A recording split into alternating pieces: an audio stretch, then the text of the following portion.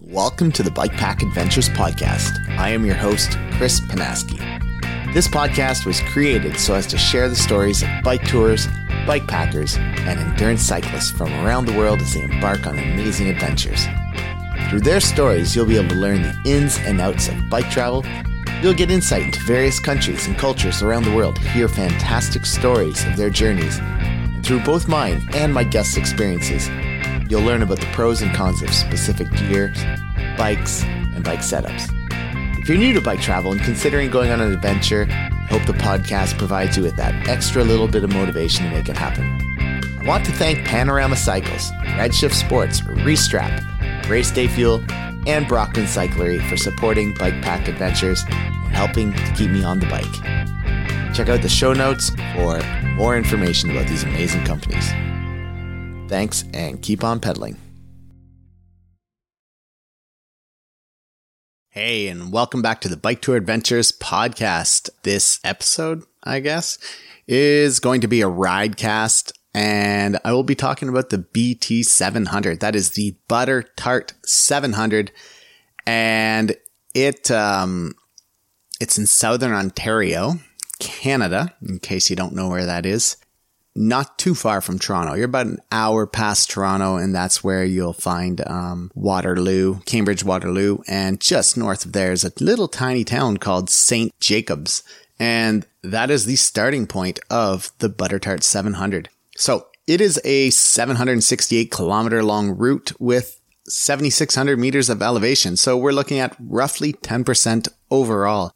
Unpaved versus paved. 85% unpaved, 15% paved. I found that to be pretty accurate. And having designed my own gravel route on the Quebec side of Ottawa, I can attest to how hard it is to get that down to 10% or less. It is extremely difficult because oftentimes you want to go somewhere good and the only way to get there is through a paved road.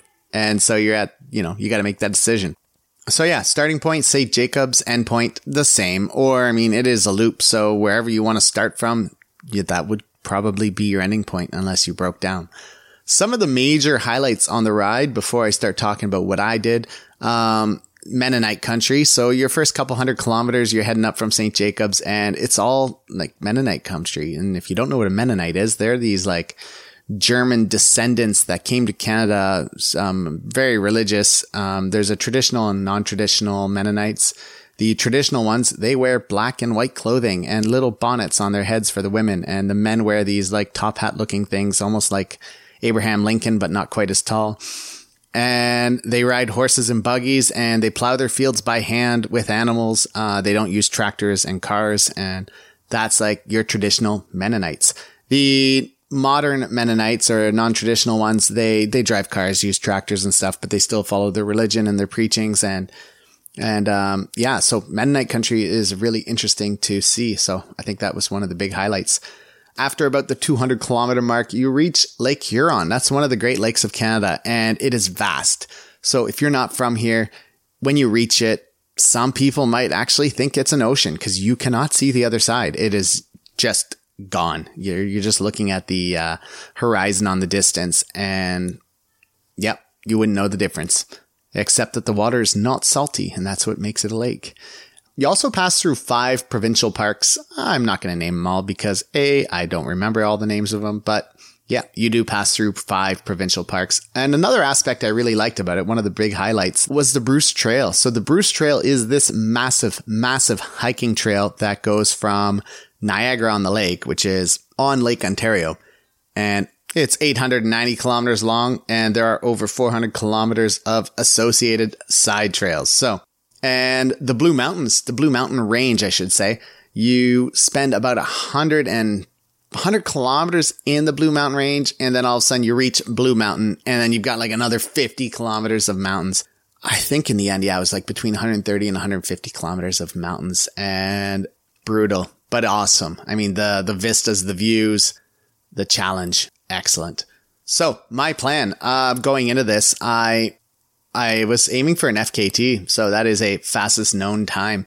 And, long story short, I achieved it. I beat the existing fastest known time by 45 minutes. And then 2 days later, it got beat by somebody else. So short but sweet, I did hold the fastest known time. I'm just going to take you through my ride and talk about what I did. So I guess first thing to talk about is the preparation, and I'll lay out exactly what I had. I was using a Opus Horizon carbon fiber gravel bike, or actually I think it's marketed as an adventure bike. I don't know what the difference is between an adventure bike and a gravel bike, but I'm a big fan of the bike. It has a full Shimano GRX setup, 2x on the front. That's with a 4831 chain rings, I believe, or 4731, something like that, 4631. And the back has an 1134. I've heard I can fit a 36 on there. That might actually have to be done at some point, but for the meantime, I'm okay. On the bike, let's talk about cool components first. I use the Redshift dual position seat post because I like to use aero bars for this ultra endurance stuff. And the dual position seat post lets me use my Brooks saddle, which would be awfully uncomfortable when you're leaning forward on aero bars, but by being able to toggle the seat forward, it allows me to sit in my natural position, a little bit closer to the handlebars, but easier to lay up on the aero bars. I'm also using the Redshift Sports shock stop stem. So this provides, I think about, I might be lying again, but 30 millimeters of suspension, and maybe not that much, maybe 20 millimeters, but it's really, really useful when you're hitting like washboard or bumps, or when you're on the single track throughout this BT700. There was a ton of it and really came in handy. Keeps my shoulders and body feeling good. As well, I use the Redshift Sports quick release aero bars, although I built a little bridge between them, so they were no longer quick releaseable. But the idea is that for triathletes out there, if you're using the Redshift stuff, you can do your training rides with your friends or whatever and not have aero bars on. And then when you're ready to do triathlon, boom, you put your aero bars on and you're good to go. So that's a really, really cool accessory. And they could just pop on and off, and you just have these two little brackets that are pretty much out of your way. So I love them. As for bags, I was using pretty much all Blackburn bags. I was using my Blackburn Outpost Elite frame bag, and they're two different, they're feed bags that you can also get, I guess, Blackburn Outpost Elite feed bags or whatever they call them. And, I also use the Blackburn Outpost Elite top tube bags. So the only thing I used that wasn't Blackburn there was the behind the seat bag. I used a little seat bag for tools, carried a spare tube, tire lever, a couple CO2 cartridges, tire plugs in there. So that's what I used behind my seat. It did get in the way a little bit, but it was okay. It just held some stuff, so it's good. Perfect place. So yeah, spare parts, I just mentioned a bunch. I also carried a bottle of sealant in the bottom of my frame bag, just in case, as well as a multi-tool and some tie wraps. I think that's about it. I can't particularly think of any other spare parts I carried. I also carried a first aid kit. I like to be safe. Not too much in it. This one was a very, very minimalistic one. It had some bandages, a couple alcohol swabs, a little tiny roll of medical tape around a piece of a pencil. I think there was one bigger bandage in case something happened. And then it was my assortment of drugs such as Tylenol, ibuprofen, and allergy meds, because that's right when my seasonal allergies were on, and it was brutal. I didn't carry much spare clothes / sleeping gear, so I'll take you through it. It's a very short list. I carried one extra pair of socks, never took them out, never used them. I'm happy I had them, because had I had soaked feet and if it was cold and stuff, it would have been useful, but I didn't need them, so that's good. I brought my rain jacket. I also carried an SOL emergency bivy light. I think it's 150 grams. It's basically a giant potato sack. You climb into it, and then when you wake up in the morning, you're all wet from the sweat and moisture inside that does not breathe. So it's really important that you kind of keep the top open and don't close it up around yourself. Otherwise, it doesn't breathe at all. And I also carried with me the Trace 360 light vest.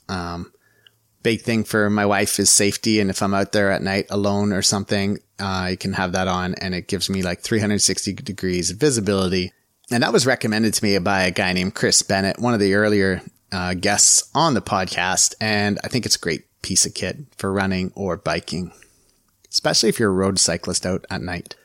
Yeah. And then I had all my normal clothes. So, socks, cargo bib shorts by 7 Mesh. Really love those. I had just a generic, I think it was a Sugoi or something, jersey on.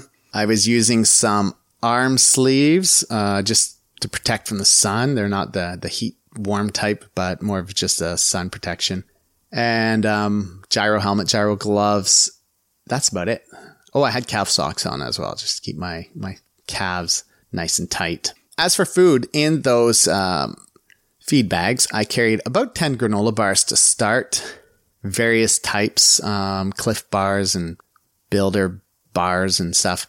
Really, really big waste of space.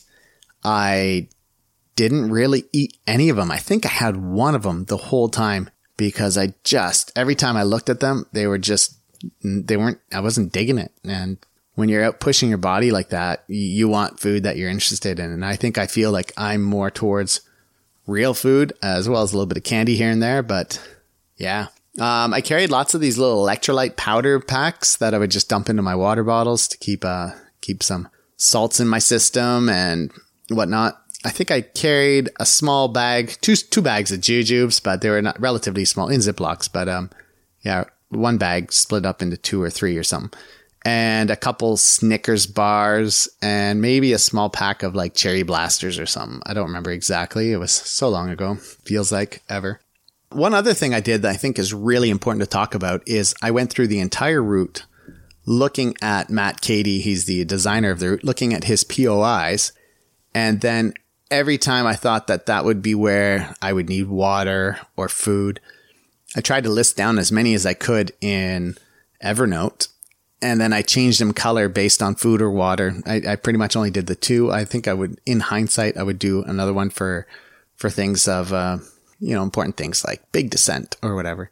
But I had red and blue being water, red being food. And then I split those into pictures. I cut them down smaller so that I could keep them as a background for my off screen on my phone, so that if I took my phone out, quickly popped it open, I didn't have to load in. I could see right away what all the POIs are. So that was a hack I've learned somewhere else. And I think it was really, really good because I could always tell what's coming up. All right. Before continuing on with the podcast, I just want to thank some of the Bike Tour Adventures sponsors. Bike Tour Adventures is proudly sponsored by Redshift Sports. Founded in 2013 by a team of mechanical engineers who happen to be avid cyclists, they've been focused on creating components that make a meaningful difference to the riding experience, such as the switch aero system, the shock stop suspension system, and the kitchen sink handlebar system. I've been using the dual position seat post paired with the shock stop stem since 2020 and have nothing but great things to say about their products. Use the checkout code BTA15 on their website to save 15%. Beginning in 2010 with environmental sustainability as a main focal point, Restrap has been in the bag making business for quite some time. Having used their race bags since 2021, I find their holster system and magnetic buckles to be extremely effective and truly unique. Use the checkout code BTAPOD10 to save 10% at checkout. Lastly, named after the animal that roams the Tibetan Plateau, Chiru Endurance Bikes was started by Pierre Arnaud Lemanga in 2009. After noticing the lack of endurance bikes on the market, Pierre used his expertise, know-how, and racing experience to create high-end carbon fiber and titanium bikes for the discerning rider and racer. Thanks, and back to the podcast. What's next? The ride. Super fun ride. So my buddy and I, Carl, started at, I think we rolled out right around 5:30, 5:40 in the morning. We slept in the car the night before, had the bikes locked up on the bike rack. And then first thing in the morning, we got up, got some breakfast, and started to roll.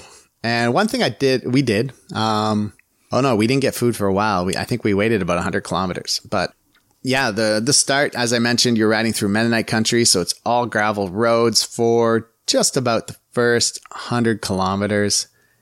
And then you come up to this really awesome piece of single track. It's called the Carrick Tract. And some really, really great trails through there. There are just a ton of three big single loop tracks, single track loops. And Then you come out and you just go right back up the road where you just came from and carry on with your ride. And it was really, really good, really fun, just really flowy. I'm a huge fan of single track, so made me very, very happy. Not too much further, about 10 kilometers later, at the 108 kilometer mark, there's a managed forest that you have to cut through. And that sucked. It's really, really brutal. And not in like a fun, hard way. It's just big truck ruts and trees down and stuff. But anyways, maybe that's part of the challenge. I wasn't a fan of it. I felt like, man, I'm going to break my bike trying to ride through this crap. And then you're back on gravel roads, I think mostly all the way until you reach Lake Huron or kind of close to it. There's a little provincial park.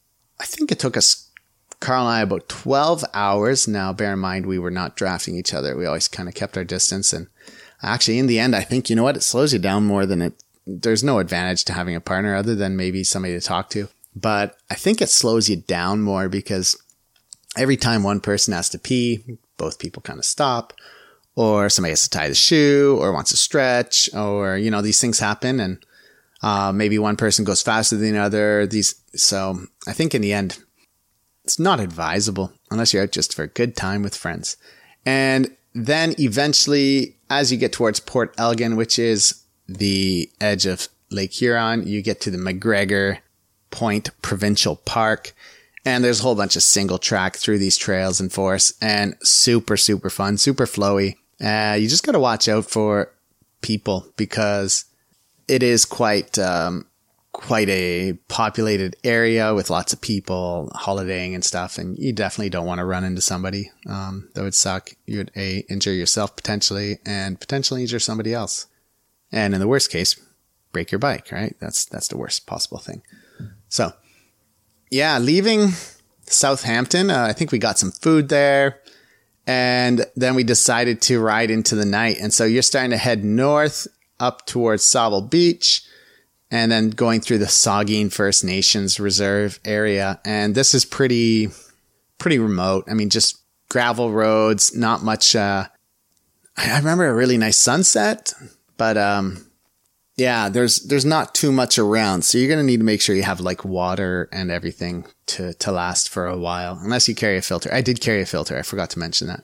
And then you're making your way up to, where is it?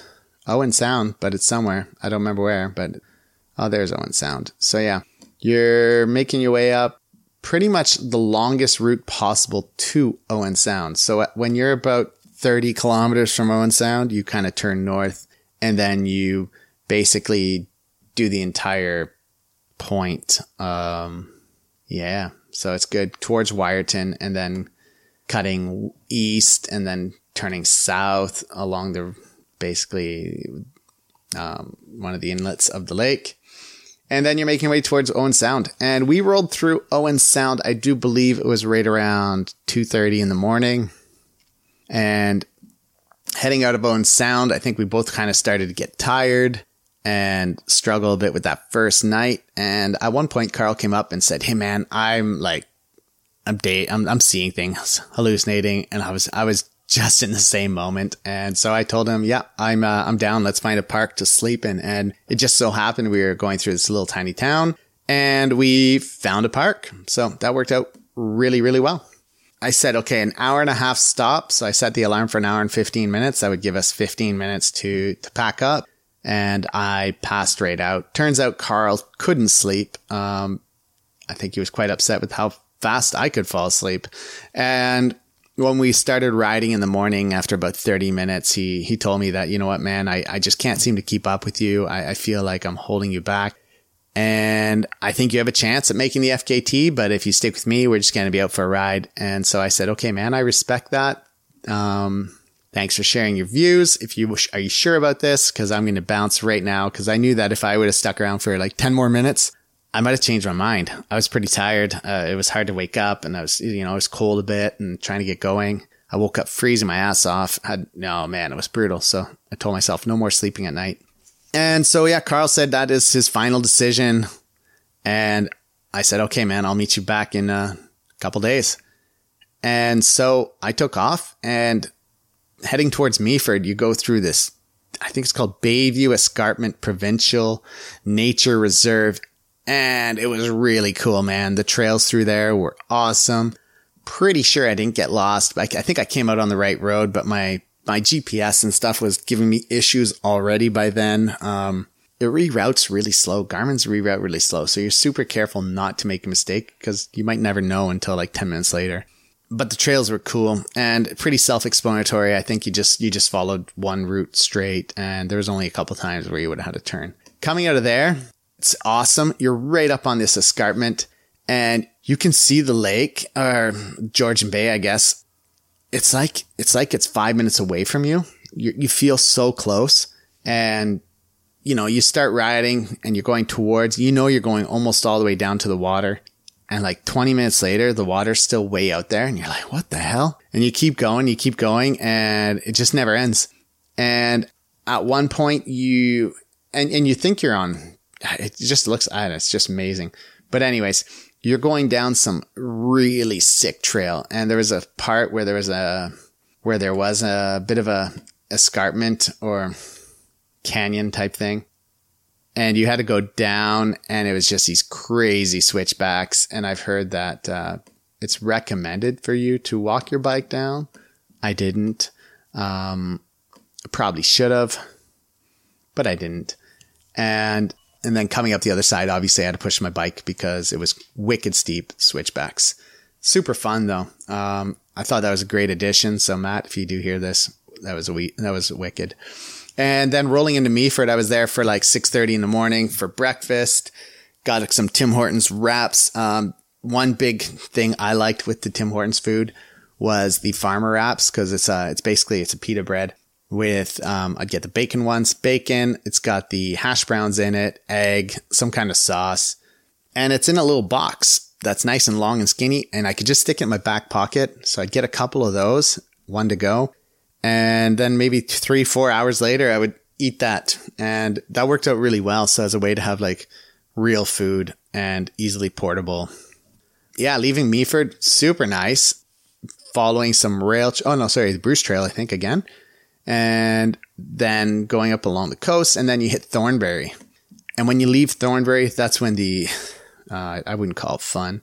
That's when it starts. The Blue Mountains. I'm not a huge climber, so...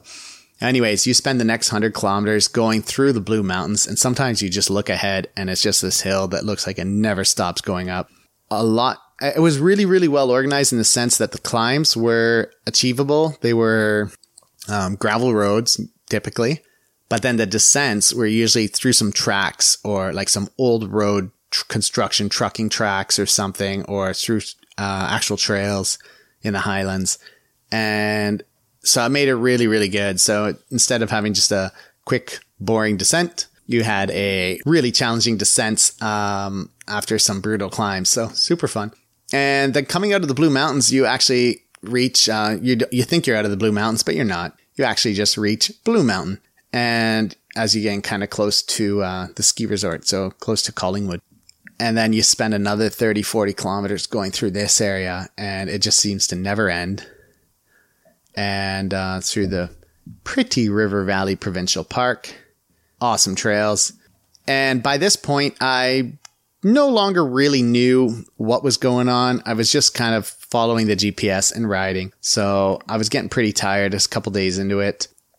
And he's got, so you're just following these different county roads. I see lots and lots of trails. The Highlands Nordic. Oh, that's the Nordic skiing, I think, maybe. So eventually you get down towards Glen Huron and Singhampton, and then you're just following tons of single track for like the next, ton of hours, from 542 to what feels like forever. Let me just zoom out here. Yeah, so like for like 100 kilometers of gravel bits and bobs with lots of single track in between. Really good. And then you cruise in. I'm going to just quickly finish it up there, but you cruise in at the end of all that for almost 100 kilometers, for the better part of 100 kilometers. you're on older rail trail and you're just trying to lay down the watts and everything in your body is hurting. You're tired. You're trying to stay awake, which is, oh man, that rail trail is brutal for trying to stay awake because it's long, straight, flat, boring, and all those things. Yeah, so all that rail trail is super, super tough, super brutal on the body. And of course, just when you think like, okay, I can manage this, Matt takes you off the rail trail and back on near the Bruce Trail, forks of the Credit Provincial Park with some crazy climbs. I think it called for 30%, and I just couldn't believe it. I almost cried. And luckily that was the last big climb of the ride. And I managed to make it through it and get back to the end. Set an FKT by 45 minutes, which was amazing.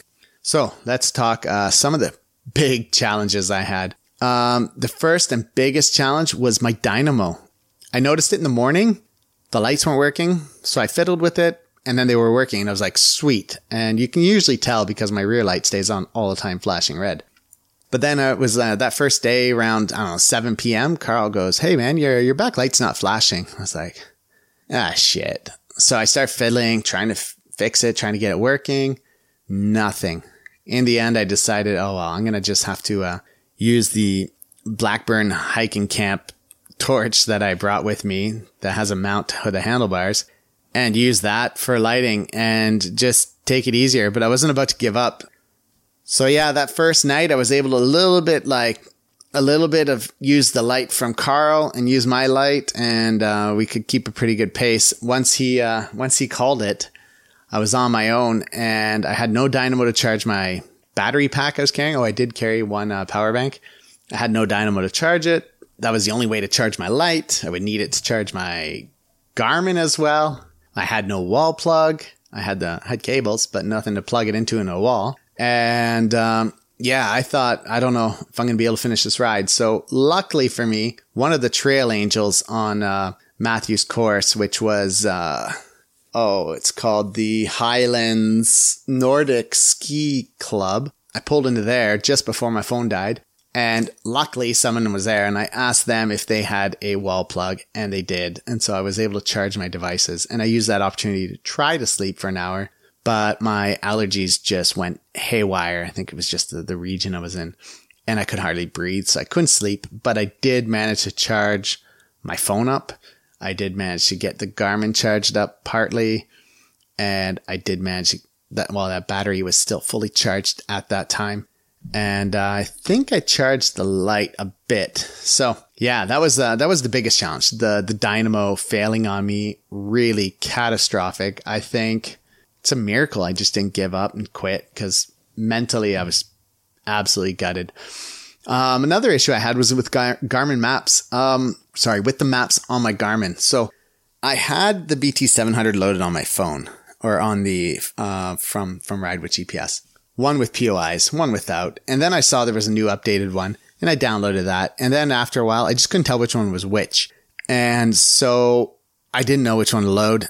And then my phone, or my Garmin, was saying I could only load 200 points, and that it couldn't. So the rest, it would just show a line, but it would never tell me when to turn or not. And it would just tell me like 100 kilometers to the end, even though I knew I had 300 kilometers left, because it was going like straight as a bird.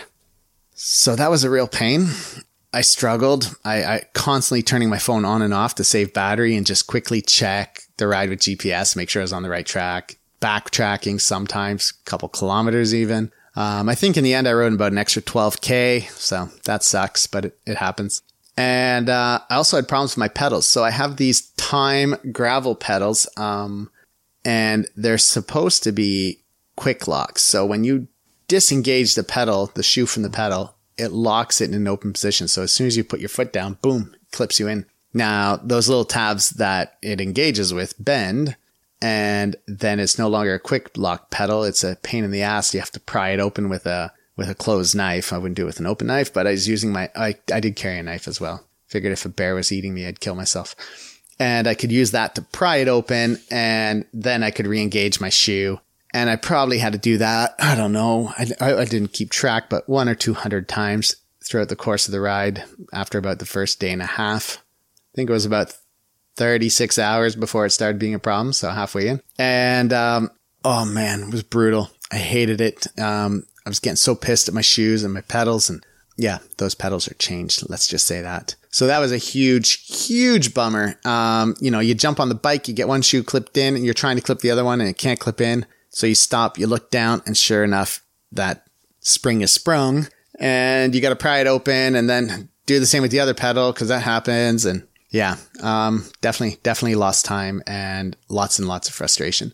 And the last thing I had some issues with, not a huge deal, was my aero bars. With my physiotherapist, when we did a bike fit, we kind of set them up in a more natural, relaxing, upward angling position. But I quickly learned that when you're on the aero bars, with them in an angled up position, it puts the weight at the back of your elbows, which means when you hit bumps, the shock stop stem is not actually working.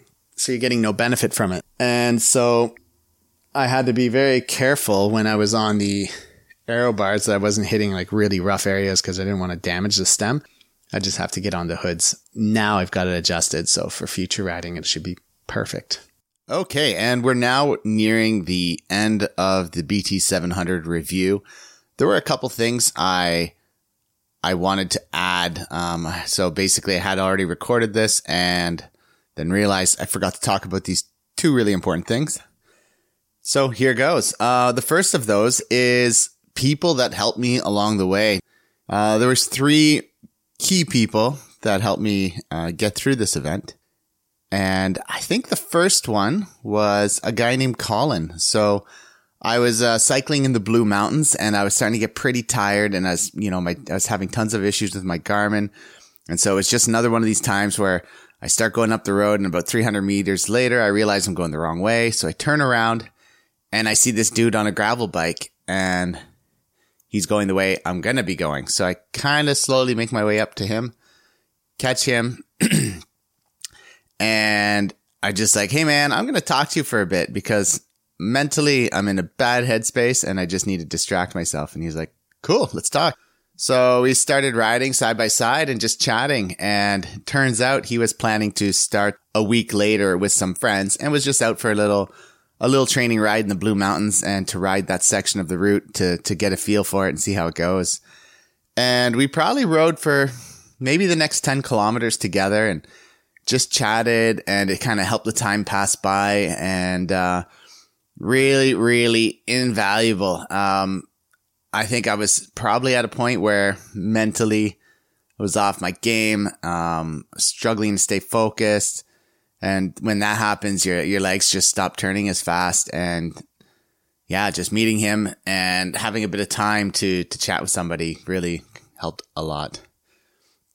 The second person that really, really helped me out is just when after Blue Mountain and you've got all that climbing to do, and then you come down these amazing trails out of the mountain range. And then when you come out onto I don't remember exactly where it was, but you come out onto the main road, and then there's these houses across the street. And it was kind of getting low on water at that time. And I saw this guy out there with a chainsaw, and he was about to start cutting some wood. And I just kind of cruised over and said, hey man, any chance I could fill up some water bottles? And we just kind of started chatting. I think his name was Bob. This guy I believe he was Bob. And so we went to the backyard, and he turned on the hose and got the water flowing so I could have some nice cool water, and filled up all my bottles. And while doing that, he asked me, hey man, do you want a Coke to take with you? I got cans of Coke or Pepsi or whatever you want. I said, sure, I'll take a Coke. And next thing you know, that goes to, hey, do you want some Gatorade electrolyte in your bottles? He's like, I've got the powder. And I was like, well, I'm not going to say no, but I'm not imposing, He says, no, man, we do sports. We got this stuff. It's good to have. He says, or do you prefer Noon and Noon tablets? I said, oh, I think I prefer the Noon tablets, actually. And then he's like, do you want the whole bottle and like the whole tube? I'm like, no. 3 would be perfect. 1 for each bottle. And that's the way that went. Then his wife comes out with strawberries. Sorry. She comes out with strawberries, a big basket of them, says, here, eat some strawberries. We just got them. They're fresh. And so I had a couple, and then she's like, no, the whole dish is for you. So eat up. And I just stuffed myself with strawberries. And, yeah, really really amazing encounter. You would never expect it. And I think that's what makes these events so amazing. Even if you're pushing the time clock and you're not just, you're not taking it as an easy ride, but you're pushing the body, you're still going to meet amazing people. And then the third person I met that really, well, this one completely saved my ride. Because I was having problems with the dynamo and all these things, and that meant phone battery was starting to go down. And I believe I talked about it. That was at the Nordic Highlands ski area when I stopped and I met Fred, who lent me a wall plug so I could charge my phone, and then also gave me a cot so I could have a nap while the phones were charging. And I just laid down outside their building, and they had an outhouse and everything was good. It was everything you needed was there. I mean, without having Fred there, I was so low in battery. I don't think I would have found the next place, the next POI on Matthew's Ride with GPS map. So I don't think I would have found the next place where I might have been able to charge. I think that would have been just like, and my event's done. And that would have sucked. But Fred was there, and as a true trail angel that he is, he, was just so nice. And so Fred, if you ever hear this podcast, thank you. Sincerely, from the bottom of my heart, thank you. And that is pretty much the three key people I met that really impacted my ride. The last thing I want to talk about is my final takes on the ride. When I was riding the BT 700, one of the things I really noticed is I never got bored. And by that, I mean, it was never on one thing so long that I would be like, oh my God, 200 more kilometers to go to this, there was always something thrown in. I think Matthew has done a fantastic job of mixing in, the single track, a lot of single track, the climbs, having some flats, so like it starts out, like I mentioned before, that first 100K, and then you hit this amazing single track, which is only for about 6 or 7 kilometers, these little loops. And then you're back on the gravel, but it just mixes it up. So just when you're thinking like, okay, I'm pedaling forever here, boom, you have something, right? And this happened pretty much throughout the entire 768 kilometers. And I think that there's nothing better than that. Just that change up, because it's really hard to stay motivated and focused when it becomes monotonous. It's the same thing again and again and again, but this would just switch it up. I mean, even on the rail trail back to St. Jacob, and you have this like 100 kilometers of rail trail or something, and you think that might get monotonous, but no, Matthew has you get off the trail and go through some pretty sick trails with some crazy climbs that just piss you off. But at the same time, it just breaks it up and wakes you up and makes you feel good again. So thank you, Matthew. That was really good. If you have a chance and you have, between, depending on your insanity levels, 2 and 10 days, whatever. I don't know how long you want to ride each day. But if you have a break and you're looking for an awesome piece of gravel to ride, I highly recommend the BT 700. I haven't ridden his other routes. I do look forward to riding some of them maybe this summer, but we'll see. I just rode the Log Driver's Waltz, and right now my body and mind just need to recover a bit. And that's it. That is the BT 700 review, or ride cast, I should say. And I think that is in depth, and I think I've covered everything. I can't think of anything I've missed. If you have any questions, please do message me, make comments or whatever, and I will try to answer them. Hope that helps. And if you're going out there, enjoy it. There is also a BT XL, which adds on another 350 kilometer loop, which looks badass. And the guy that beat me on the FKT was riding that. So he did 2 loops and set an FKT on both of them. So good job to him. He'll probably be on the podcast in the next little while. And talk to you guys soon. Hope you enjoyed. Bye-bye. I want to end the show by thanking all my listeners once again for the emails and comments I regularly receive from you. It really helps motivate me and keep me going with this project and to continue sharing people's amazing stories. If you have questions or comments, you can email me at bike@bikepackadventures.ca or go to bikepackadventures.ca and shoot me a message through the contact form. can also check out the webpage for past podcast episodes, bikepacking routes throughout Canada, blog posts, videos, and touring tips. Lastly, I'd like to once again thank all the individuals and companies that are supporting the podcast.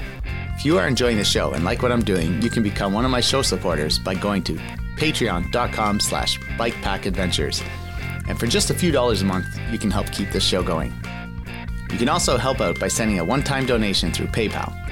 This money all goes back into the podcast, help me to cover the costs associated with running the show, buy new equipment when necessary, and produce the high-quality content that you've become accustomed to.